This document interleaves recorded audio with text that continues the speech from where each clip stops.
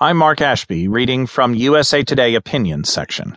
Republicans Need Trump's Populism, Charlotte Allen, by Charlotte Allen.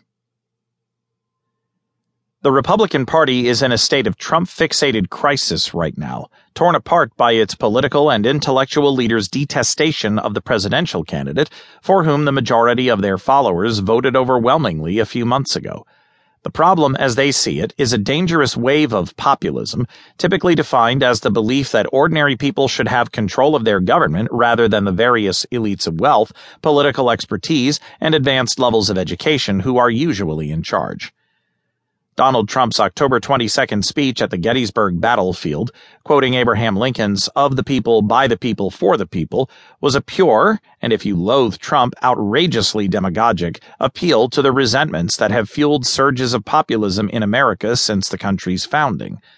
Writers for such liberal outlets as Salon and The Atlantic hastened to link Trump's populist appeal to fascism, misogyny, and incitement to violence, even though, as the Project Veritas videos have shown, it's been the Democratic Party operatives backing Hillary Clinton who have tried to stir up violence at Trump rallies. But so did the anti-Trump Republicans. Matthew Continetti, editor of the conservative Washington Free Beacon, wrote a lengthy essay accusing populists, starting with the new right that swept Ronald Reagan to the presidency in 1980, of indulging in mindless adversarianism against the hated liberal elites while failing to develop positive policies that might counteract the social destruction wrought by the liberal welfare state. Continetti urged his fellow conservative intellectuals to sever their ties with populism for good.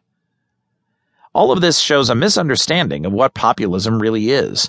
Both the establishment left and the establishment right have been unduly influenced by the theories of the late Columbia University historian Richard Hofstadter, whose widely read books and essays of the 1950s and 1960s connected populism to what he called a paranoid style in American politics. A chronic, usually delusional, and deeply anti-intellectual suspiciousness that saw conspiracies of the rich and powerful under every bed and succumbed easily to the lures of far-right ideologies. In fact, populism is never amorphously adversarian and lacking in specific policies for change. Enforcing America's immigration laws, a key plank in the Trump platform, is a policy.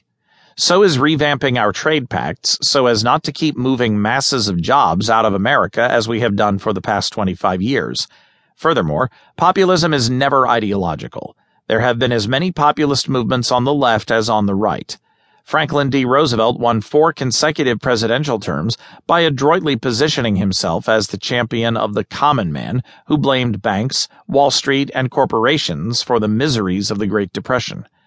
Populism arises whenever ordinary people, the middle and working classes, get fed up with whatever policies detrimental to their interests they perceive the political, economic, and cultural elites have shoved down their throats to further their own interests. Right now that means virtual open borders, declining employment prospects, pointless wars in which they or their offspring are expected to be targets, and forcing their schools to let biological males use the girls' bathroom. What the Republican leadership doesn't realize is that it needs populism.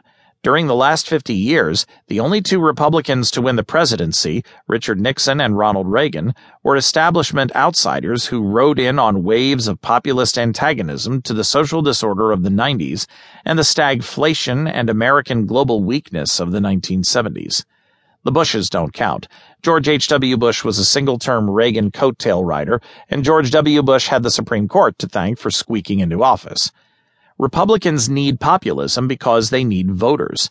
The Democrats, with their ideology of grievance-mongering and ever-expanding government benefits, have built-in constituencies, ethnic minorities, LGBTs, unions, and single women. The Republicans have trouble inspiring people to get to the polls. Trump is the best thing that has happened to the Republican Party in nearly 4 decades.